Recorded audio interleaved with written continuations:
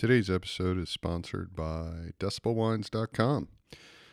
So, from all the places we ship to, like New Zealand, Australia, and the United States, everywhere except Utah, I believe, use the promo code DBPodcast and get 10% off your first order. That includes the new release Testify, the 2016 Pinot, which is not in the U.S. yet.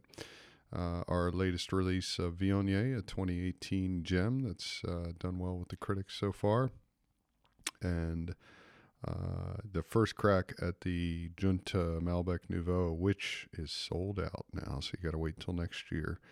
But yeah, first crack at that through our website. We always release everything there first, and we ship to so many places now. It's available throughout the EU, all over the EU.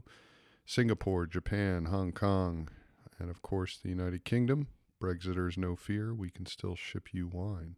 Just visit decibelwines.com, click Shop Decibel Wines, then choose your flag. It's very easy. Okay, let's start the show.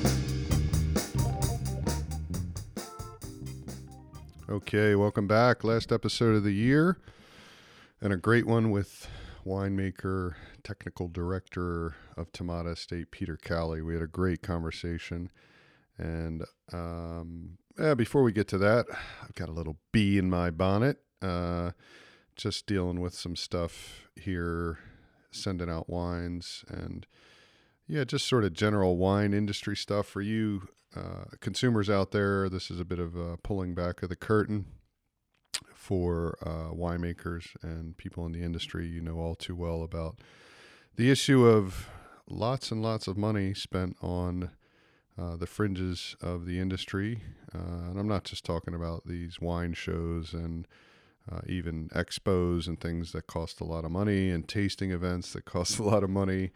But particularly wine magazines and wine writers. Recently was asked to submit to Decanter magazine, and I don't think it's a big deal to say anything about them. They're a prestigious magazine, but geez, the amount of money you have to spend to ship the wine there per wine, send in 4 bottles of each, and then I think it's something like $250 per wine to enter. And I guess my big question is, for what?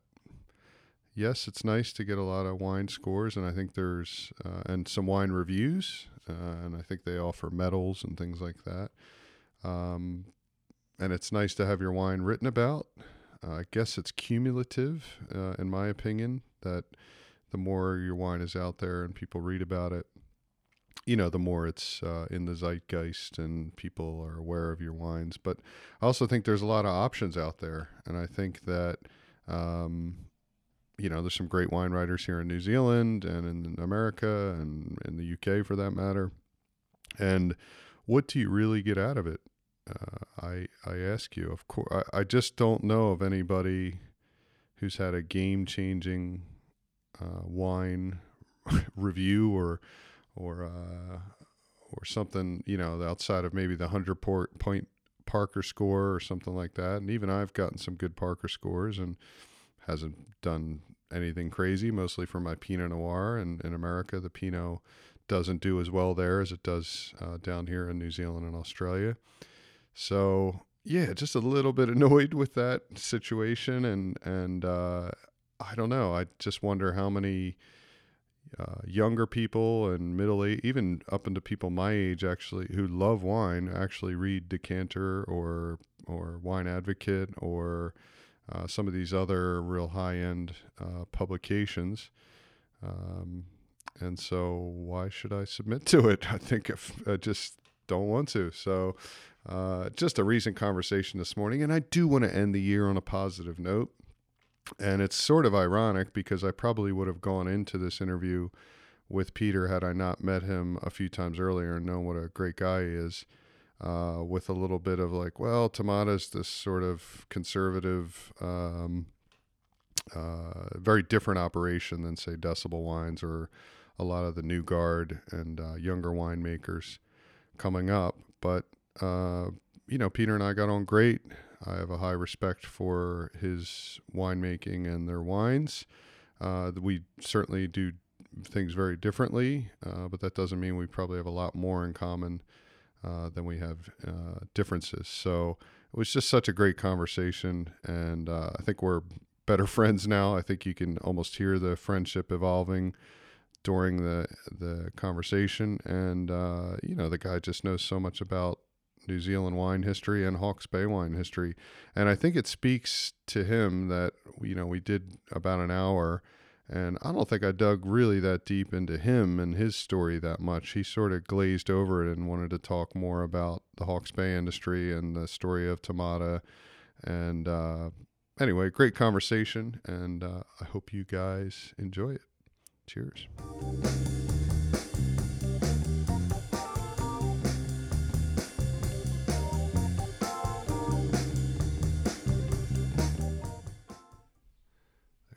Better. That's why you do a sound check, because it wasn't quite going. Right. So, yeah, you think you'll be pretty good? You're not one of those quiet talkers like.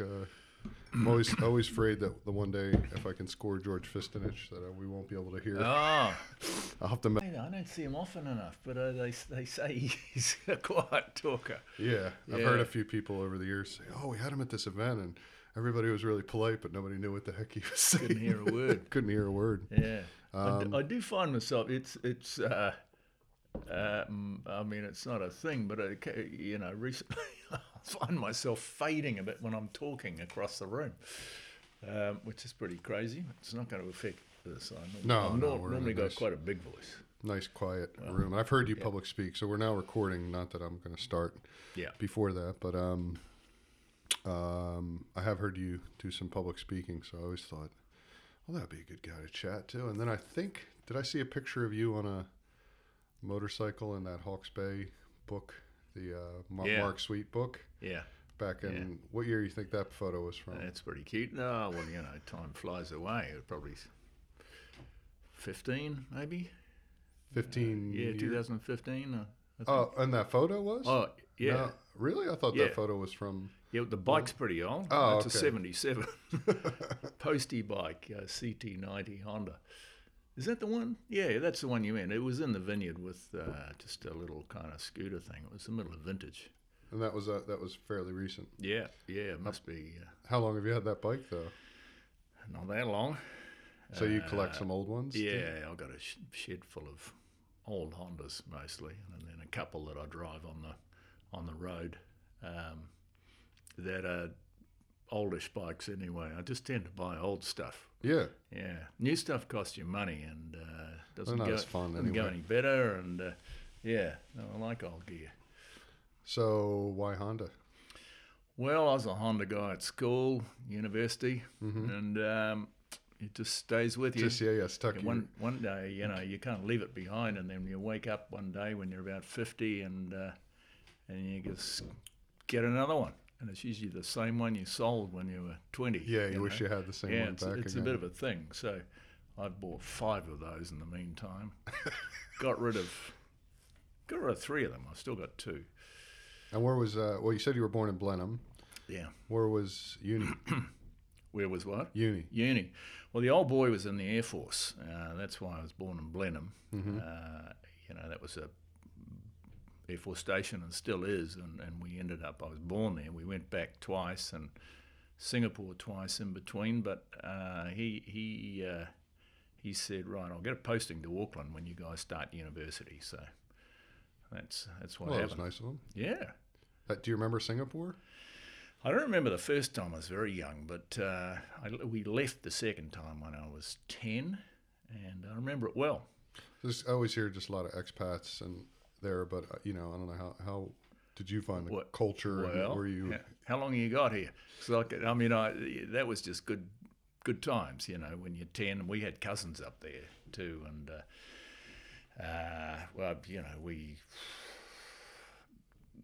Changi was just a village, but the beach, we spent a lot of time there, and our cousins, their company had a either they had access or they owned a sort of a faux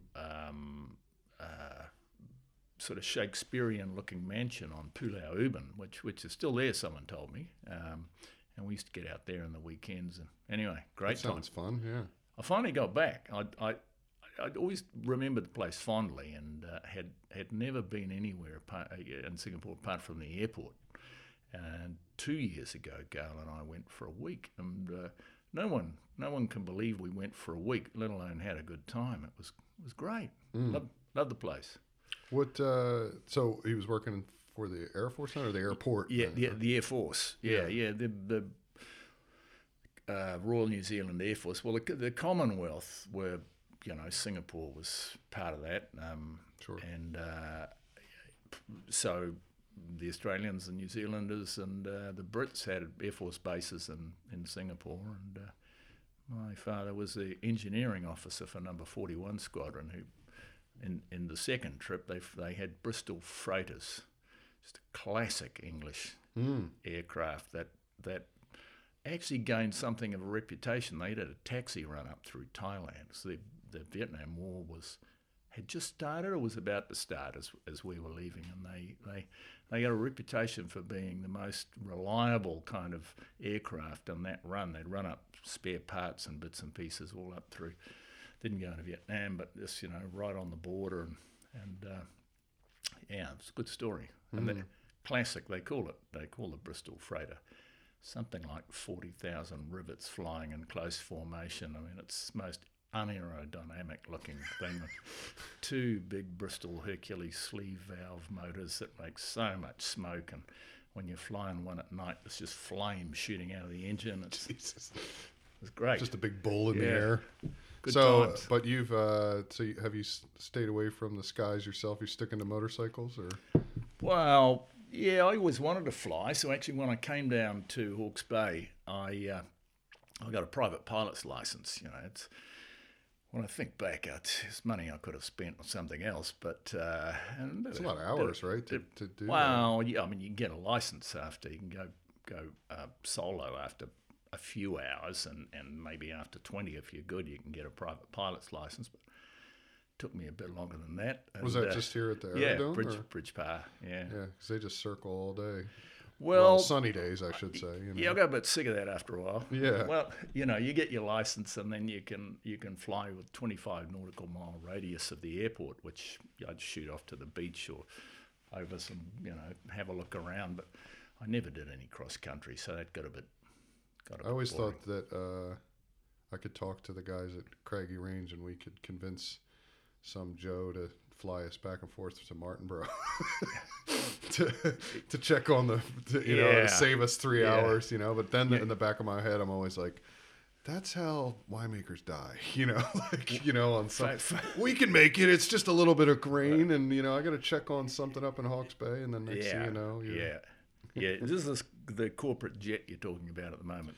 Is that what you're thinking of? Well, I don't think I had any dreams of a corporate jet. I was thinking more of like some of the planes you see flying around. Oh yeah. Which are... Well, yeah, I had those same dreams. In fact, until we fully planted the Bullnose Vineyard, I'd had a kind of little bit that I thought would make a great airstrip, and I'd be flying in and out doing things. Well, you got a neighbor now. I see Chris Pask doing Dipsy Doos a couple years ago when he moved to that new house. Yeah, I chatted him up before he went to England last year, and he said, "Righto, when you get back, we'll go for a fly." So, but he's a reasonable amount older than me. I'm not sure about going for a fly with old boys. Yeah, I don't know if I'd trust myself, let alone someone else. So you said when you got to Hawke's Bay, when was the first time you were in Hawke's Bay? For the job, you mean? Or just whenever? When was your... My, it's not really why I'm here, of course, but my mother's parents came from around here. Her father, my grandfather, on her side was worked for the Ministry of Works on viaducts and tunnels to do with the the dams for power stations, and all through the 20s and 30s, and they were sort of based and lived when they retired. They were Napier people, and so I'd been here a fair bit. We used to visit when I was really young, and I came down once or twice to see Te Mata, funnily enough. Came down to a little seminar thing they put on about 1980 that Peter Saunders and John Buck ran, and I was already kind of committed to the wine game by then, and then came down for the job in 1984. 1980, Te Mata, I mean, who else would have been, at least, I don't want to say big guns, but maybe... as in that respectable sort of category like Te Mata was. Yeah. I think a lot of time being outside of it and coming to Hawke's Bay late, it's a lot simpler for me to think of this in waves, and like, okay, there was like I talked to Tim Turvey a while back, and to me it seemed like all of a sudden there was Sacred Hill, Clearview, and Crab Farm, and a few, right around that time, and then. Yep. So if you're going back to 1980, who's the? Well, they were the classics. I mean, to sort of do it in reverse, the new wineries were probably Kim Salonius at Eskdale. He was the first of the boutiques, I guess. I mean, Peter Robertson was reasonably well established. I think his company's called Brookfields Vineyards 77 Limited. So yeah, that's right. Well, actually, the two of those would be the newbies, and then there were the ones that have been around. Vital and McWilliams. When I first turned up, that turned into. I can't remember how it went. Went from one company to the other, and of course that's all part of Pernod Ricard these days. But I'm missing a couple. Brookfields, probably some that aren't here anymore. Eskdale, Esk Valley, the Bird brothers. They did in '85. They did a makeover and had some.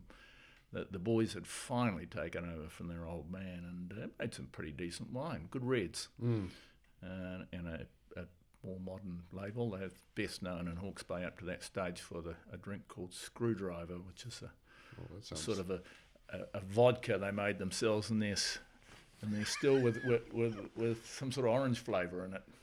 Wow, different times. Yeah, well, and in out down the end of Te Mata Road, there were the two wineries. Well, one of them just grew grapes, but Monteverdi and Lombardi, the Green brothers, and they Lombardi were making table wine as well as liqueurs. I feel like I've seen an old bottle of Lombardi like on display somewhere or something. Yeah. So there was some. So there wasn't a lot happening. Yeah. But everyone was happy, and. So when obviously. The history of Te Mata, it says, what's the year on the bottle? 1896 was the first vintage. And when did John get involved? He or his family, were they always kind of involved? Well, no, they weren't. No. So John, you know much about John? He I don't know what his one interest was before he went to London, but he went to London in the 60s, the classic New Zealand OE thing, and got involved in the wine game. He worked for an English wine merchant called Stolls of Chelsea, did some of the exams and got WSET exams in those days, and when he came back to New Zealand, he sort of became Mr. Wine New Zealand along with Graham... his name again? There was a chef, ex-Air Force chef, funnily enough, who, it'll come to me in a minute, he was the sort of food guy, so he'd talk on the radio and have a spot on TV and a page in the Listener, and John did the same thing with wine. He was, there were a few identities around, but John's a little bit more out there and promoted Put himself well. Forward, and he was very knowledgeable. He's always had a good palate. And he and a friend of theirs in Wellington, he was based in Wellington for when they got back, decided to have a winery. Yeah. And they looked around and Te Mata came up and they bought it in 74. but didn't physically take it over till 79. Oh, okay. Little 5-year transition. Yeah. Well, it was a sort of a workout, and they I probably hear you. should have got the timing of it different. It's 79. If you know about those days, it was the absolute worst vintage. It started raining sometime in September or October and didn't stop. So Well, sometimes when I hear about those really old, terrible vintages, I'm like, oh, well, at least it's not a new thing. Like it happens every so often, you know. Well, it wouldn't be as terrible now, you know. We're better. I imagine all the soils were worked up between the vines, and of course, then they just could not get in with a tractor in those days. And now we all have grass. It dries out quicker, and it's firmer and wet weather. And get in and do it. Yeah. So then they're kind of rolling pretty good. Got a good reputation. I know Coleraine and everything was well going by the time you arrived in '85. Yeah. Well, the way that kind of went, the notable kind of events were there was a Vitals vineyard that came with the package and with Cabernet planted. It wasn't that old, but I guess it was maybe 15 years old. So they made a Cabernet in 80. Mike Bennett was their winemaker in those days. He's a terrific guy who'd done some winemaking in Portugal and worked for Vitals, and he was the winemaker. They made a straight Cabernet in 80 and 81. They didn't have Merlot. I don't know if anyone had Merlot in those times. It seems crazy, when you think of what happened after that. But and the Cabernet won the best red of the 81. What was the Air New Zealand show? I forget what they call it now. And then the 81 straight Cabernet won the best wine of the 82 show. So that really kind of got things going. Now, then we had the 82 vintage, which was an El Nino year, dry, warm, and made the Awatere and Coleraine were outstanding wines. And dark and heavily fruited. Some people didn't understand them. I remember one journalist said they're just a kind of fruit juice. They couldn't get their head around them. And one or both of them got silver medals in the show. So that was the last time John ever showed a wine. He lost confidence and never regained it. It's a funny game. That's one marketing thing that I probably don't participate in a lot, and it's kind of for that same reason. I mean, obviously, Temata is at a different level and is more established and all that, so they kind of don't have to do it and chose so long ago. But there's part of me that's like, well, the wine's selling. Why would I enter it in and just get a bronze or something, And then you stack it up against all these other wines, and I'm like, people seem to like it. So, every once in a while I'll put one in if I think, oh, this one might have a shot or something, but it's not. No, well, that's... like Viognier I'll put in because I'm like, what do I got to lose? It's Viognier. Yeah. But I completely understand that mentality for that, because you're like, well, wait a minute, there's a lot of people who think this is a great wine, so what's it going to say on one day? It could hurt me, That's exactly right. The best way to be involved in a wine show is to be a judge. You got nothing to lose, and you can see, there's usually a pretty able bunch of people, 3 judges,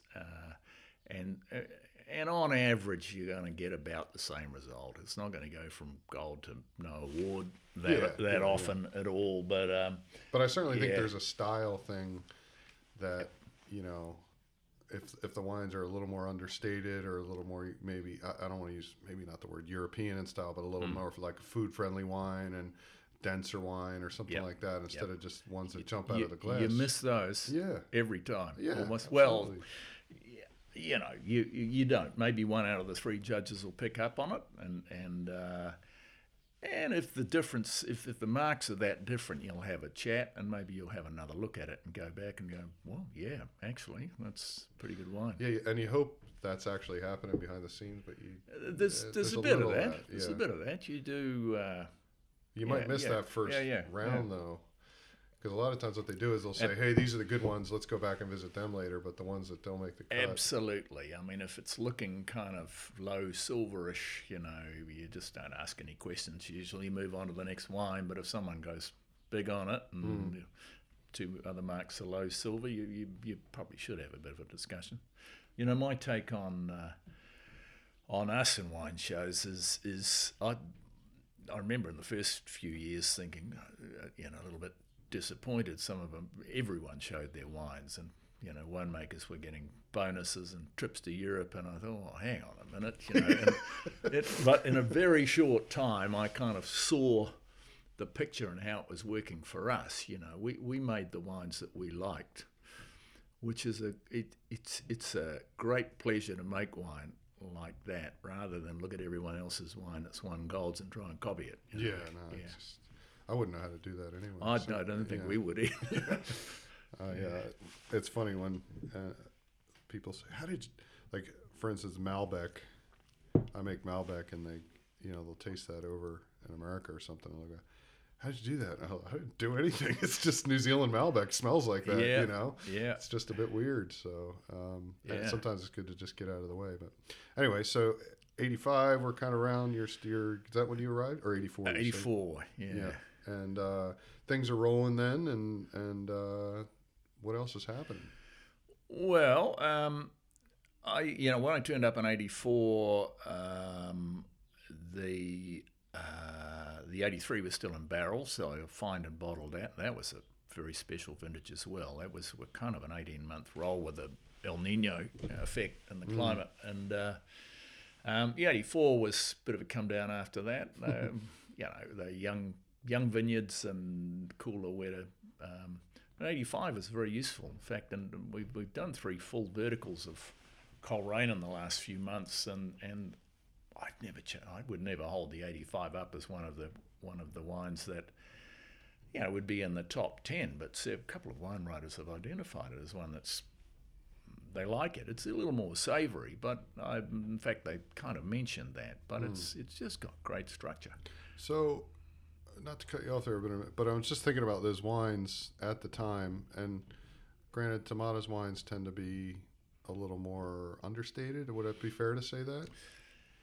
Yeah, I haven't come with a prepared statement on that one. I just want to say they don't tend to be over oaked. They don't tend to be super extracted. They don't, so if we don't want to use the term understated. Or over-ripened. Or over-ripened or anything like that. And all of those are deliberate. Given that, in the grand scheme of the wine world at the time, and I'm not talking about now. Now we could talk about now, but there was certainly an excitement generating about New Zealand wine, and I think part of it is that purity of fruit and the fact that of course Marlborough Sauvignon Blanc, but if you look at even Hawke's Bay Reds, when I take out Hawke's Bay wines, which I've brought out over the years, Tiawa, Vital, brought them to friends in America and everything. They go, wow, that just doesn't smell or taste like much else in the world. Do you think at the time, granted, in keeping in mind that they were understated, I'm using the quotes here, that they were special in that sense already at the time, or was it kind of old school and you didn't really see much of a difference between them and Bordeaux or something, Well, that's a big kind of rolling mold of a question. It's a big question, but I'm just saying, do you think in the, I would say I've tasted some old Hawke's Bay wines, and I can't say I've tasted 80s Coleraine, and I thought, oh, these are kind of sit in the world of wine in the 80s. But sort of by the 90s, if you go back and listen, I've tasted some old Vital stuff, and I thought, well, these are pretty pure, pretty cleaner wines. They're, maybe the screw cap's coming into play a little more by then as well. Yeah. What do you think style-wise those wines were? And was there a conscious, I mean, the way John Buck tells the story, and he was always a Bordeaux man, and so was I. I started working in restaurants when I was at school, and that was sort of, I don't know when that was early 70s, By the mid-70s, I'd worked in restaurants, and then after uni, I ran a wine bar and a restaurant for a while, and I was stuck on wine, and I was a Bordeaux man. And you see most of those elements, the attractive elements of Bordeaux red in Hawke's Bay. You get that, red and dark fruit character, which is fruit. It doesn't tend to be over-ripened. Not that was any big thing back in those days. Wonderful tannin, lots of it, nicely ripe. Sort of powdery, I suppose. When it's just right, and the freshness and the weight of the wine is mid-weight, unashamedly mid-weight. It's just such a delicious drink, and you saw that in the Vitals wines and in those early. 80, 81 Cabernet, 82, 83 Coleraine, all the, and others, Brookfield's wines and those early Eskdale, Esk Valley, sorry, lost that. It was called Glenvale, the label, when they were making Screwdriver. And the early players were pretty convinced that's what Hawke's Bay did. Climate and soils were about right, and you sort of became more and more convinced. And of course, that style of wine was everything in the 70s and 80s. It's just Burgundy was something you never saw a bottle of, and even when you did, it wasn't much good. And so it was a Bordeaux world. Actually, most Kiwis are surprised to learn it still is. Definitely.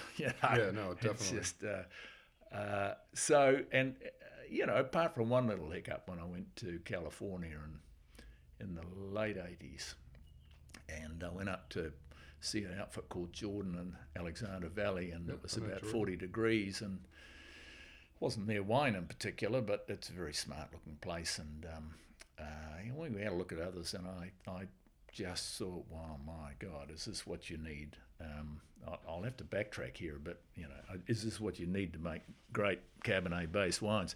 Because what happened in the 80s, you kind of said, well, what was going on in the 80s? Well, 85, 86 and 88, we got the tail end of a cyclone. It came down from the Pacific and parked off the East Cape, and it was just hot soup for 10 days. And 88, the last one was Cyclone Bowler. It was sort of 6 inches of rain here over a few days, and there were floods in the rivers. And I round about that time, I was thinking, whoa, well, have I come to the wrong place? And we've never seen anything like it since. Yeah. Thank goodness. But that's the kind of background of some of those wines in the 80s. There was too much water around. They were warm enough years, 85, 87 in the highlights. And then we had 3 really pretty smart vintages, 89, 90, 91. I know Vitals preferred the 90 to the 91. I think 89 just came along and surprised people, and we kind of picked the grapes, and the weather carried on being great, and I'm sure others had the same experience. You thought, could have ripened that a bit more. Yeah, you weren't sure, yeah. But those 3 are why 3 vintages have made wines that still look good.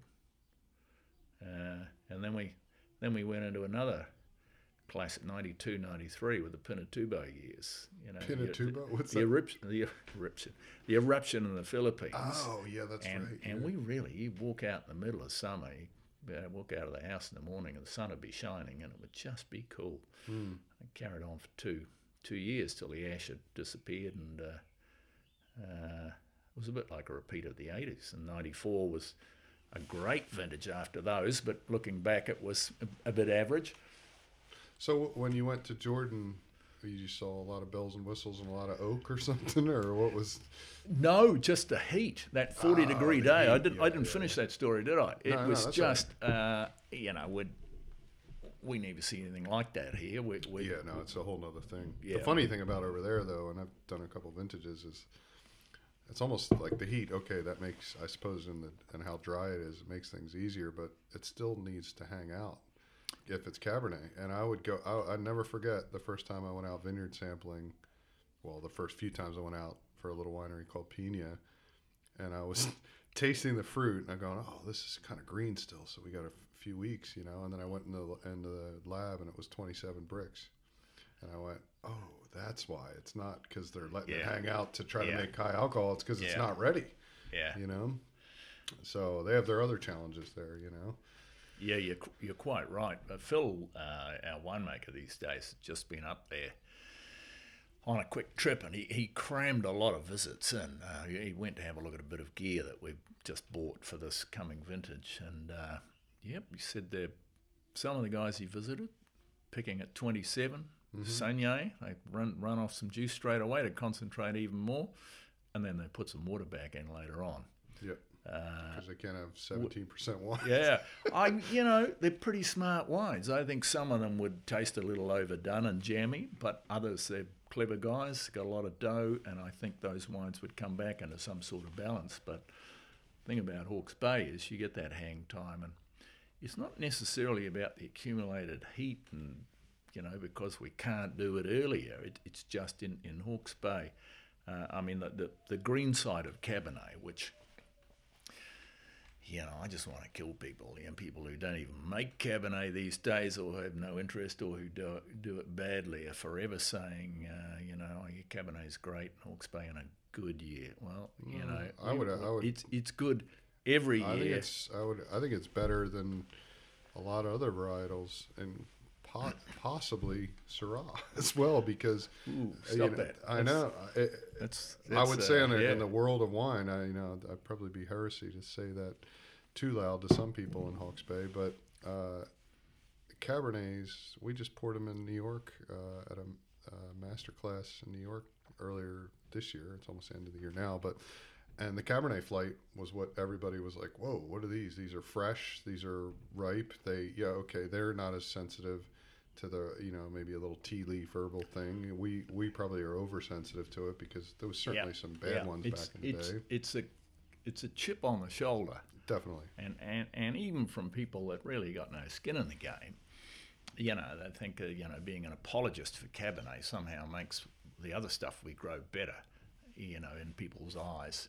And it doesn't work that way. It's a sort of a Kiwi thing to sort of start off low and then talk about what you do well.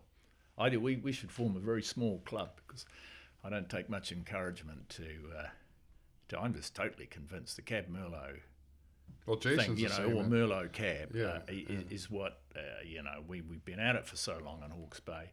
It's so reliable, 9 times out of 10 it's fantastic, and the other year it's pretty damn good as well. Whereas Syrah, we love it dearly, is just more variable. It doesn't like the rain, and it doesn't have as much character. It's a mid-weight wine, a kind of a bit like Pinot in some ways, a little bit heavier than that, and it's so easy to muck it up with oak too. There's a fine fragrance, absolutely, people go on about the spice. If you've got too much, it's not right.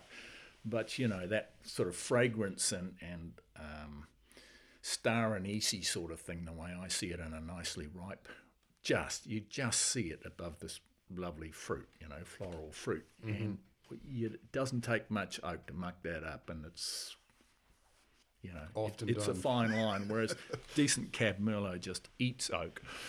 You don't put in more than you want, but. It got me going there. Just a bit. It's just a big incoherent ramble once I get going. We're here. We're all about that. Yeah, I think there's a few other people out there. Jason at Paratobian, one of the same, who loves Cabernet and the Bordeaux blends and stuff, who would go on and on about it the same way. Yeah. And funny you say that.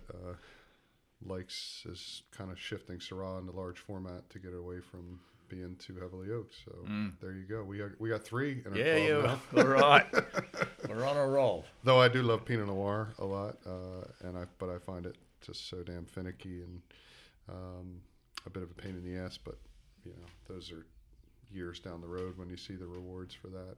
But I will say, what I have experienced, and now that I know a little bit more what I'm doing now, in a tough year Pinot, it's okay to release a 12% lighter style Pinot, where you'd be trouble to get away with that with some other varietals, I think, and the public might Yeah. accept it more, you know? It's I like to call Pinot a faith-based kind of thing. You're bought in anyway, so they're all, you love them all. Yeah, exactly.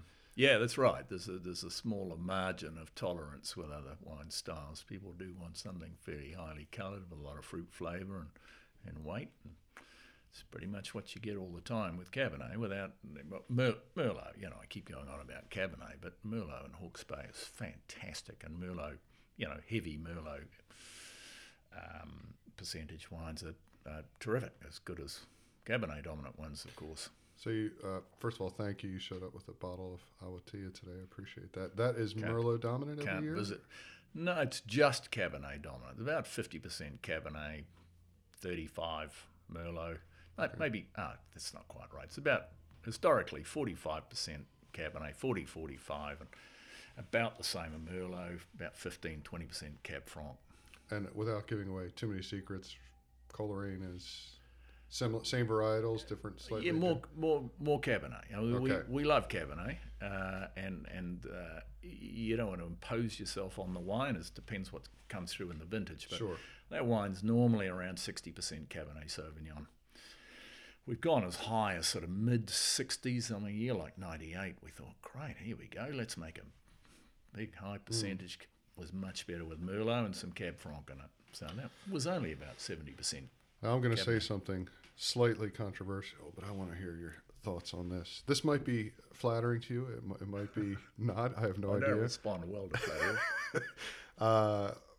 One of the first wines I had from Temata, it could have been when I was in the States, but I don't know for sure. And that, I got to say, year in and year out, I absolutely love is the Cape Crest. And I think in the world of wine, that wine is a wine that just, and I'm not somebody who jumps to Savvy all the time. I don't drink a lot of Sauvignon Blanc, but I will go to that in my cellar and drink a bottle of that and show it to friends and say, taste some of that. And it, like every year, it's magic. It's a great wine. I think that, especially to like somebody who's international, that wine comes across everybody. It's sort of exciting right away when you open that bottle. And whether that has to do with the Hawke's Bay style, how you guys do it with a little bit of, there's Sauvignon Gris and Semillon in there every year. How long has that wine been like, or at least done like that? Well, the label started in '82 with a vineyard. We had two Sauvignon Blancs, and one of them was in Tijuana.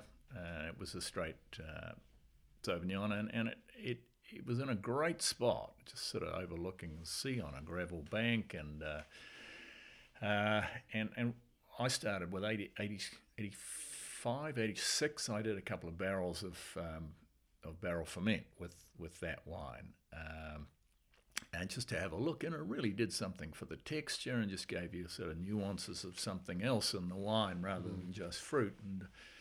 And shortly after, by degrees, we did more and more barrel fermentation, and then sort of mid-90s we went, well, okay, we've got it. We're making a Bordeaux white here. So we planted Semillon and Sauvignon Gris, which is a pink clone of Sauvignon Blanc. By the very early 2000s, that wine was 100% barrel fermented in 95, but we had the blend that we do now. And the trick is with our labelling laws, if you want to call the wine Sauvignon Blanc, which is kind of still the category that we're fishing in, it's got to be 85%. So we can only put 15% of other in, which swapped around. The Gris looked more attractive than the Semillon, and then when the Semillon got a few years of age, we try to put as much in as we can. And the Gris just has this kind of, I don't even know what I'd be making it up if I said what it just gives the wine a little bit more interest on the nose, and maybe a floral twist or something. And the Semillon, that ageability, you think, is a lot with that? Yeah, it gives the wine a bit of cut too. Sauvignon's sort of so overbearing and direct and kind of one flavour note sort of thing, and but the weight of it too can be quite heavy and charged through the palate. So Semillon lightens it up just a little bit, and it's totally we like to say it's unique when we're selling the wine. I'm out there trying to think of something clever to sell it, and it's unique not in that we're doing anything too crazy. But you add the whole thing up, it's totally barrel fermented and about 30% new oak.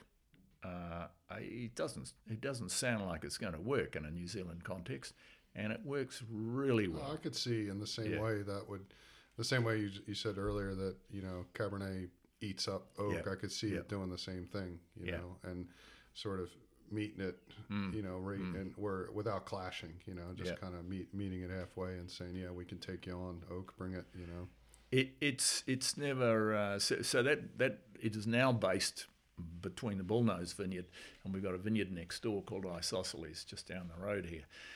So it's planted that in '99.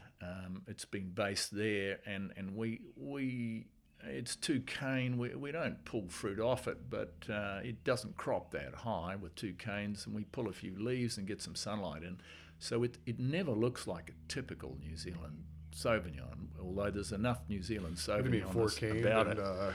Yeah, 20 tons per hectare? Yeah. It doesn't look Yeah. like that. and because of that, it ages really well. It's there's always a couple of the go-to wine at the moment is I've forgotten 07. There's always one that's about 10, 12 years old. It's just wonderful. It has none of that. It's the best example. They all age pretty well. But it's quite an inspiring wine. It keeps its freshness. It's very fine. That wine's always bone dry, so you get the acid, fruit sweetness, touch of tannin on the finish. And Yeah, I've never had an Yeah. old one that went to like Yeah. stewed peas or anything like, which some savvy can do That's- in 5 years, let alone 10. yeah, that's there's only be 1 in 10 that'll show any suggestion of that sort of tinned vegetable kind of character. Yeah. Yeah, a good wine to pick on. I mean, we love it dearly. It's a bit hard to get traction with. We sell about 2,000 cases, and the markets that love it, and we're selling a lot to Russians at the moment. Well, I have done for quite a few years. The Australians, they know it, they get it. But in New Zealand, it's just another Sauvignon Blanc, I think, to a lot of Yeah, people. I was going to say that wine, I think, would stand out more in America. Export markets would probably, and it probably sits slightly above in a price point so that it's a special wine and everything. And Yeah. It's not. But I suppose that's part of the issue of being from Hawke's Bay is you do just get grouped up with the rest of New Yeah. Zealand, and, Yeah. and they don't know why something's special. But another thing I'm thinking about Hawke's Bay while I'm sitting here talking to you is like we haven't really talked about Syrah that much, but we haven't talked about Chardonnay. You guys Yeah. make a Viognier, which I love Viognier. Yeah. So, Yeah. our problems here are that there's a lot of good things to choose from. Well. And it's why I stayed here in Hawke's Bay. Yeah. How long have you been making Viognier? Well, I don't think I'm wrong when I say we came out with the first one in '97. Mm-hmm. At the time, and we tried to find anyone who ever talked about it. And Dry River was one, and Neil McCallum said he'd had a couple of rows and he still hadn't cropped them at that stage. I don't know, maybe they're getting frosted. Well, although I must say we got hardly any crop for the first three or 4 years, and once it kicked in, it's a bit more variable than most, but crazy vine, the way it grows, and there's these double shoots, and you leaf pluck it completely. The more golden, the more flavour you get, and it doesn't. The wine has sort of concentration that any tannin it gets off those skins, and the exposure to the sun is part of the wine. It's but that the Zara Viognier has never been also super high pH and flabby or soapy or anything like that. It's always remained some tension there, I'll have to bring a bottle around. We had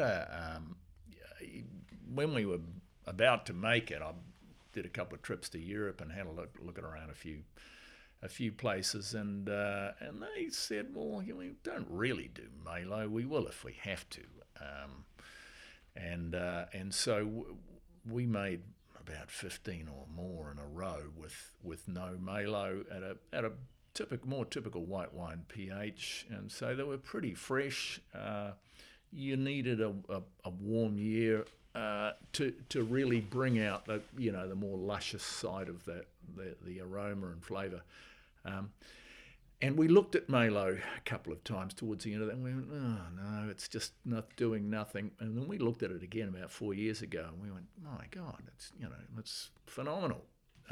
So I don't know, maybe the age of the vine. So it's been full Malo, and the pH does look silly now, 3.7, 3.8.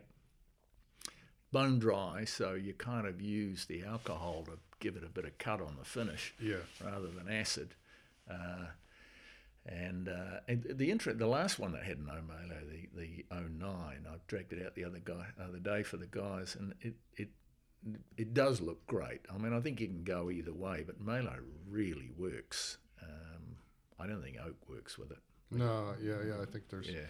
I find that sometimes when they're made with oak and a lot of times Malo's gone hand in hand with that, is they tend to be like a Chardonnay copy, and instead of a Viognier, Yeah. And they just sort of dumb it down, and I'm like, well, what's the point of making a Viognier then? Like it's meant to be have some seafood and some spice there, and absolutely, it's a glorious flavour. There's a white stone. This is pathetic. But there's something a little like lychee that's called a rambutan in the east, and I don't even remember what it. But I remember tasting the samples out of the tank a few years ago, because it's very hard to put your finger exactly on what that aroma and flavour is, that the way it expresses in Hawke's Bay in particular. Yeah, I've tried to write tasting notes the last few years, and I wrote a whole page once. Orange peel and absolutely. You tend to use floral as a broad term, but it's there's something you can't quite. You're right that you can't quite put your finger on. You can get melon. I'm thinking of the honeydew melon as well, and which is not something you ever see in any other white variety. Honeydew. It's I love it. Well, we sort of combine these clubs here. There'll be 6 of us now. Or something. There might be a few Viognier lovers out there. And so we, not to fast forward through all these great vintages we've had the last 10 years, but we've touched on that. You're 8 months counting to a shift in hours, basically, would we call it? Yeah, well, it's more than that. I had no plan, you go from year to year in the wine industry, and I saw the light a few years ago.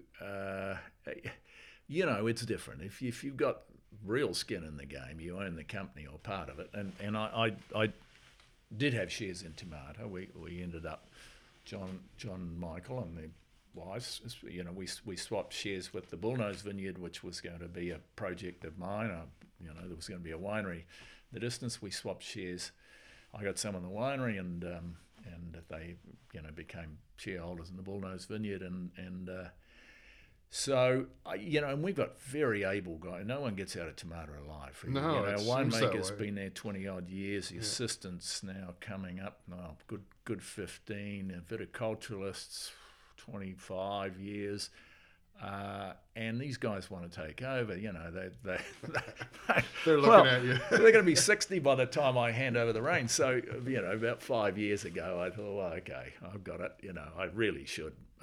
And it's a total commitment game, winemaking. You just don't get time to do other stuff. So I said, okay, I'll retire when I'm 65. And one of the nice things that's happening is work. We're talking about me having a rollover vintage for a few years, because I've I've known all of our vineyards for coming up 35 years, and there's a lot of institutional knowledge that comes in handy when you're having a probably more difficult vintage than a good one. I mean, sometimes any idiot can make great wine, great vintage, but it just aspects of the vineyards and how they perform and what to do in the difficult years, and so it looks like I'll play some sort of rollover vintage for a few years. I would think they'd have to wean you off a bit, because everybody says, what's your favorite part of winemaking? And I don't even blink before I say vintage, because that is, for me, the time of year where you're so focused and you're so honed in, and there's nothing else to be done. You're not going away on sales trips. You're not thinking about the marketing. You're not thinking, Yeah. you're just like, Yeah. we got to pick, we got to make wine, we got to keep working, we're on our feet. We may have time to grab a nice meal somewhere in between, but you got to keep moving. And there's that window there. And honestly, I'm only 11 years in. I don't know what the hell I would do with myself from March to February to May. I kind of, so I get a feeling if they cut you cold turkey, you'd just show up. Well, I don't know. It's quite funny, my situation, in that, you know what? I used to dread vintage. It's just, we've been a 30,000 case winery for quite a while. Most of my career, I guess, 20 to 30,000 cases, just getting a little bit bigger now. And you've got to hold it all together. And it's 7 days, 14 hours, there's longer hours than that sometimes. And just that whole aspect of the day the first grape comes in, you basically say goodbye to your family. Yeah. It's like going to war. Yeah. And I used to, it's probably not overdoing it too much. I used to dread it, but within a week, you go, okay, we've only got 6 weeks to go now. Yeah, exactly. And total commitment, and then you do enjoy it, and it probably is like a war, and you're making all the right decisions, logistically handling it all well. But I used to do it, basically run the whole thing myself, and have a role in the vineyard as well as the winery. And you'd be 11 o'clock at night. I hadn't slept for 2 days trying to think of some intricate plan of how you're going to fit all the fruit in, and you just take you an hour to do. I'm not saying it's not 2 minutes worth frustrating. of thinking. But the point of this is, I just as I sort of gave stuff away to our very able, a terrific crew in the winery, and we're so sort of collegial. The Larry Morgan, our viticulturalist, and Phil Brody, who's been with us a long time. We just work together so well as a team, just talking all the time. Marty now, our assistant, who's just been made a full winemaker. I've just kind of got more and more into the vineyard, and I almost, in a way, sort of realised very late in the piece that it's kind of where my heart lies. I mean, I'm kind of one of those guys who would rather think I'm making the wine in the vineyard, bring it in and do. This sounds like a typical sort of winery patter these days. Well, your sort of minimalist handling in the winery, and we certainly not one of these wineries that kind of looking for tricks and additives and so on, and never have been and still aren't. And so I just love that, walking the vineyard and just running the harvest. And I can't imagine anybody, even the people that are pulling the tricks and doing this and that and adding all the salt and pepper, that they don't know that if you don't get it right there, it's an uphill battle, or it's not a battle you're ever going to win. So you do what you got to do, I think, in some wineries and some wine styles, sort of price points and so on. Yeah. But I do think there's people out there that think they can, you can add stuff to make a wine better, and I'd rather the wine was kind of lacking something, but more pure. And I think you can taste it in the, and again, you mentioned price point, but, once you sort of get into a wine that somebody's actually going to appreciate, I think you can taste it when it's been knocked around a bit or added and yeah. I hope that's who we're making wine for, or at least that's what I'm trying to. And I appreciate I might make some wines that just as soon as they get out on the shelf, they're cracked and open and drank and not thought about enough, and that's fine as well. But there's definitely some other wines that I hope people appreciate. You've got to have that thought. You've got to, you got to that know hope, because I get a bit cynical now. The number of our wines that people did crack, knock them off, and move on to the next one, and that's what happens. I mean, we're the exception, obviously. People who sniff every wine, and write a book about it. Back to the vineyard for a second, though. Where is it? All Syrah at the Bullnose Vineyard? Or it's not. What's no, there? It's about a quarter Syrah. We planted each. We're not too far off the mark. If I said it's a quarter each of the third each of the Bordeaux varieties. Hang on, I'm getting this really badly wrong. So we planted the first 10 acres, it's 40 acres, the first 10 acres was a quarter each Cabernet Sauvignon, Cabernet Franc, Merlot and Syrah. Mm-hmm. And we kind of carried that on. And then we put in enough fruit for Cape Crest for quite a few years, but then we bought the vineyard next door as well for Cape Crest, basically. What's the Syrah clones here? Well, we started off with the one it keeps changing its name. It didn't have a name when we got it. It was from Alan Limmer, which he got from the research station in Hamilton before they pulled it out, and he. An outfit called Rongapai were the second out with a Syrah in our times, recent times, and we got the cuttings from them. So we were kind of third. I think Babbage had a vineyard in Gimlet Road about the same time. They planted it sort of 88, 89 when we planted ours. And then so it's called Limmer sometimes, MS. Limmer. And somehow there's a big backstory now. I mean, well, Parenteau is a 174, and somebody said the other day, I think that's one of the Limmer clones, or it's and I said, I don't know. No, it's not. Yeah, I think that's a different one. We brought in, no, we didn't bring them in. We acquired some clones off, actually, the first thing we brought in was 470, which we planted in about 02, and that block was completely cleaned out by hail. And 470 turns out to be, it takes a while, but we really need that clone. It's beautiful. It's got a bit more weight and intensity, and a bit more floral fruit, beautifully ripe, perfumey sort of a character. I mean, the MS gets a bit. I like it, very fine bone wine, and we seem to get a bit more spice out of that. And then we ended up acquiring 174 and a selection of wine of grapes from lost it. Which so Bullnose is now roughly a quarter each. Oh, okay. And do you find MS to be a little finicky some years? Yeah, it tends to have the thinner skins and pack it in quite early. Yeah, and okay. I goofed and panicked. I'd never done that, but I didn't panic. I just thought last year, I know what's going to happen. Got a bit of rain, and it would have been. It was almost great, but we picked it first, thinking, okay, we got a nice tank of Syrah. But I love it. It's an old block now, and we're not about to pull it out. The same from you go back to Limmer clone. Dermot at Stonecroft now was basically saying the same thing, that I think they have Chauve and maybe one other one, and then he's got the main Limmer clone, and he just said, and his Syrahs were tasting great at the Giblet Gravels little forum tasting we had, and so a lot of people were asking about it, and he sort of concluded at the end, was like, I wish I could just get my head around this damn Limmer clone because it's driving me crazy, Yeah. And it's like, and everybody's like thinking, well, that's where it all started, on that vineyard.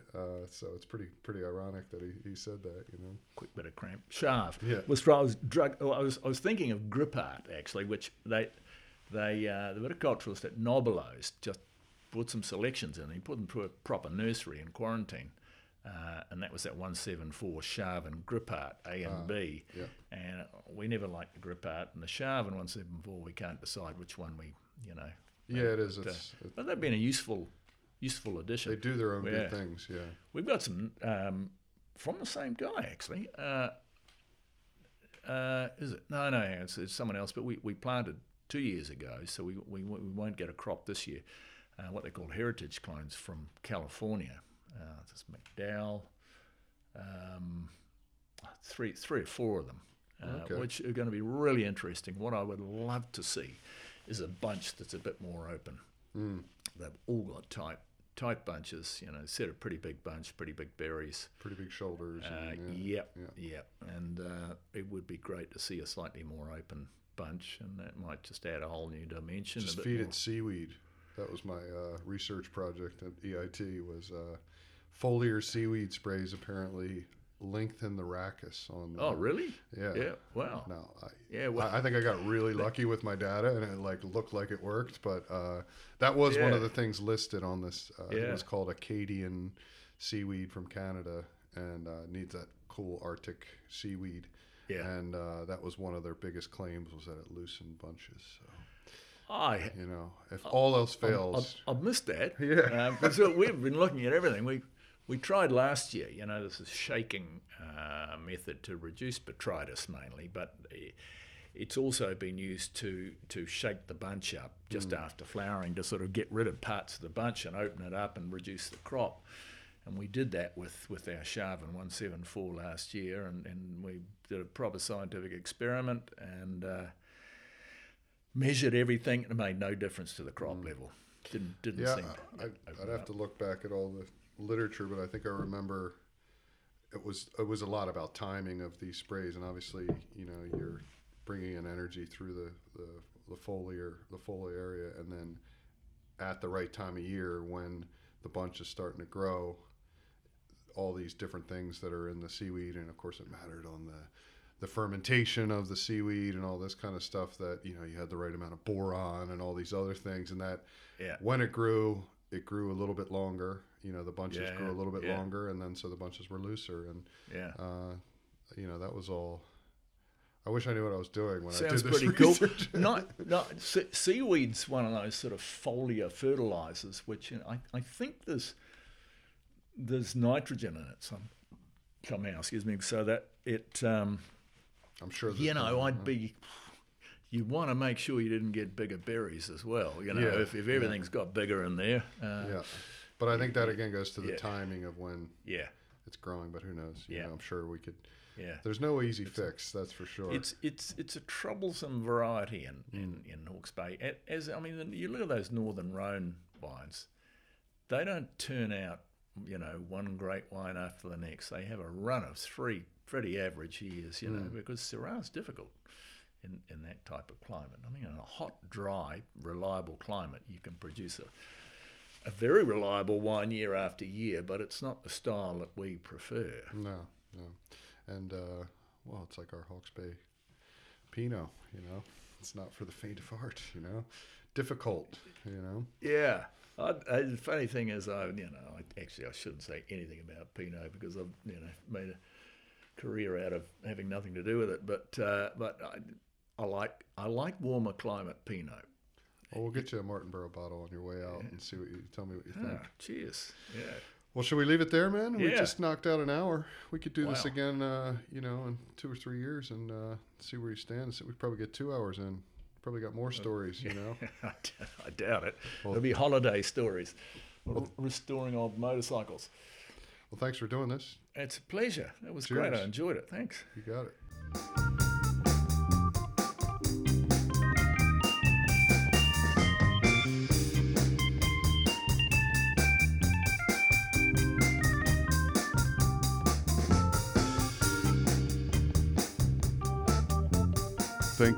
Thank you, Peter. That was so great to talk to you. Great way to end the year with, I guess one of Hawke's Bay's most iconic wines, if not the most iconic wine. And again, got to make a better friend out of it. Peter and I were acquaintances probably before that. I think we're going to probably have to hang out and have some dinner at some stage. But thank you all for listening. It's been a great year for the podcast. If you look through that list of people I've gotten to interview this year, between here and Australia, it's great. Dream come true. And my curiosity drives this podcast. If nobody was listening, I'd probably still do it just for these opportunities to speak with some fascinating people. Michael Brakovich, Mike Benny in Australia. These are ones, Mark Krasnow. These guys have just been enlightening and so fun to talk to, including a lot of our young winemakers. And it'll be great to check in with them as the years go by. I have no idea what next year will be in store, but I have a lot of time to think about it. Harvest will be coming quick as the end of the year rolls down here. I see the vines out my window growing quickly. And I won't have any time for podcasting or anything like this won't even start thinking about it until sort of May, and probably won't record anything until June or July. So plenty of time to think about it. If you guys have any ideas, always you can email me, Daniel@decibelwines.com. You can send us a note on Twitter and Instagram, Facebook, where I'm at DecibelDan, and Decibel Wines on Facebook. And yeah, thank you very much for listening. Have a great Christmas, New Year's, and see you guys in 2019. Cheers.